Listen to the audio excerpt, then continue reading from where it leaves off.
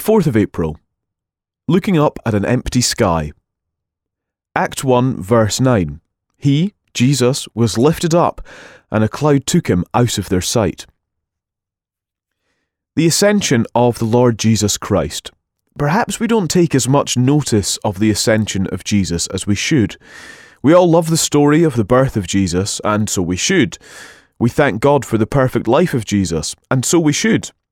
We are humbled by the sufferings and death of Jesus, and so we should be. And the wonder of the resurrection of Jesus makes us shout, "He is risen indeed! Hallelujah!" Pentecost is the start of glorious things for the Church of Christ, and we bless God for that. But all of these wonderful happenings were confined to a small corner of the world, and to one nation of people in particular. The ascension of the Lord Jesus to heaven, and to the very throne of God, signals the start of the great worldwide mission of the Church of Jesus Christ. Why? Because from heaven, Jesus sent his Holy Spirit to give power to the messengers of the good news of Jesus, as they went with his authority to make disciples of all the nations.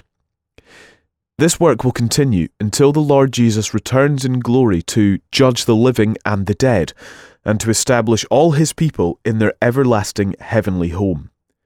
The apostles of Jesus saw him lifted up from them, and at first no doubt wondered how they could get on without him.